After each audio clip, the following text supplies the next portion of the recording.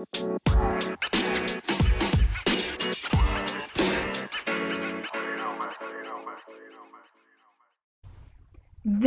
is the Jesus Take episode of the Triple C series, and we're talking about comparison.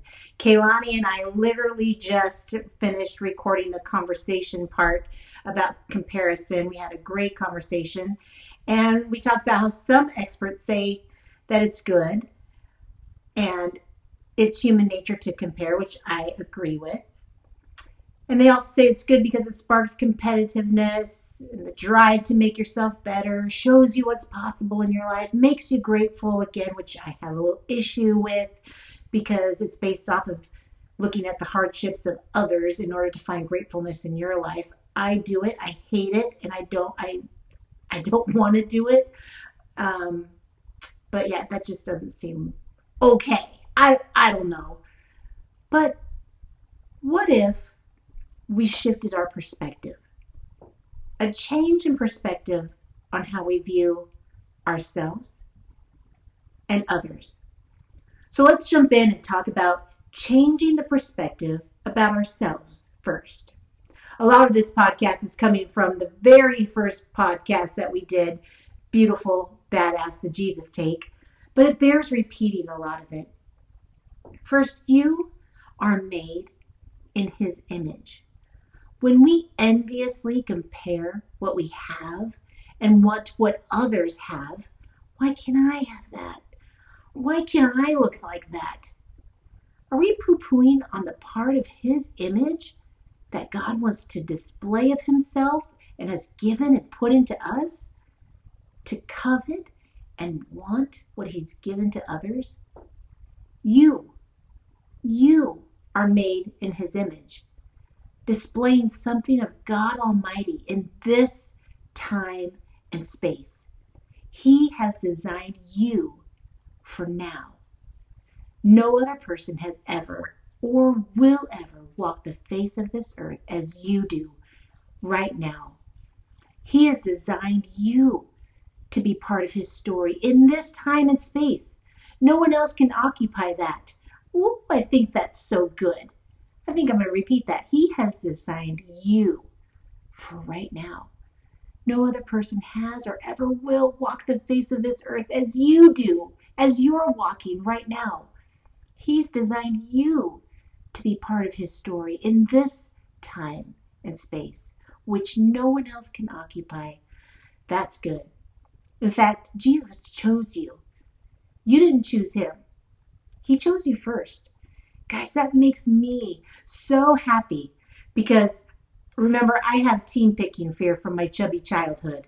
I've shared it before of never, ever, ever, ever, ever getting picked first or even second or even third, fourth, fifth, anything except for tug of war. Tug of war, oh yeah, we picked Pam. And I'm like, yes! I remember strutting out there, me and my tummy and my little chubbies. That's what me and my sister called our boobies, because when you're 8 and 9 years old, you really don't have boobies. But we had chubbies. And so here I strut out there, me and my tummy and my chubbies. Out I strut. Hey, hey, hey, hey. Picked numero uno for tug of war. To the end of the rope I go. It's just part of my story, guys.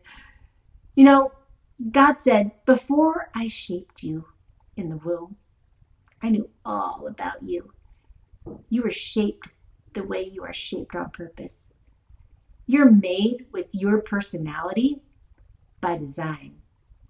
Nobody else may get you, but God does. He made you that way, and He loves it. He knows who you are right now and loves who you are right now. You know what other verse I love, love, love, love, love that I mentioned in Beautiful Badass? It's, can an African change his skin or a leopard change his spots?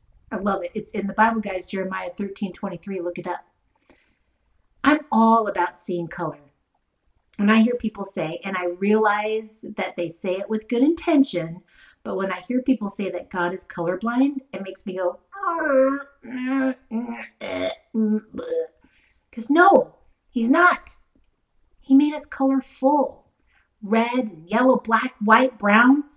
He made color and says, this is good. I'm half Filipino.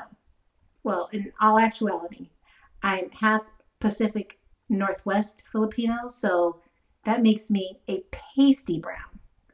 Hey, if you're white, be unapologetically white.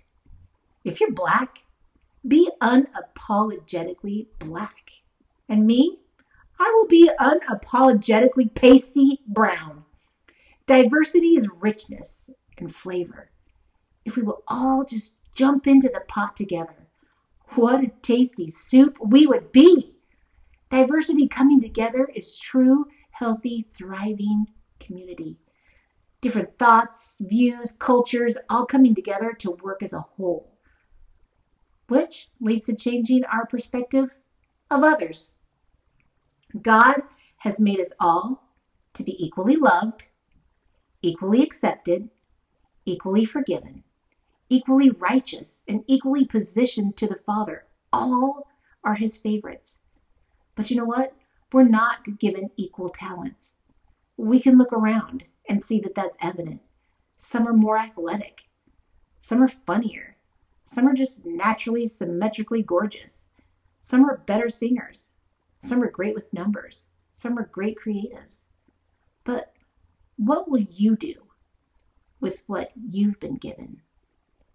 Compare it to what others have been given? Hide it because you think it's not enough? Or criticize it because it's not what you view as the best gift? Have we spent too much time trying to be the best as opposed to being our best? Could we change our perspective from viewing others as competitors to viewing them as role models or mentors? Could we change our perspective of wanting the success of others to goal setting and improving our own gifts and skill sets? Can you imagine if we all became confident about our God-given gifts and talents and used them and perfected them to better the community instead of just ourselves? And by community, I don't just mean your family or extended family or where you go to church. I mean your neighbors, your cul-de-sac, where you work, in the town you live in. That's big. I think that's big. Comparison. Yeah, we all do it. It happens. But when we consciously shift our perspective with the help of the Holy Spirit, comparison almost seems silly.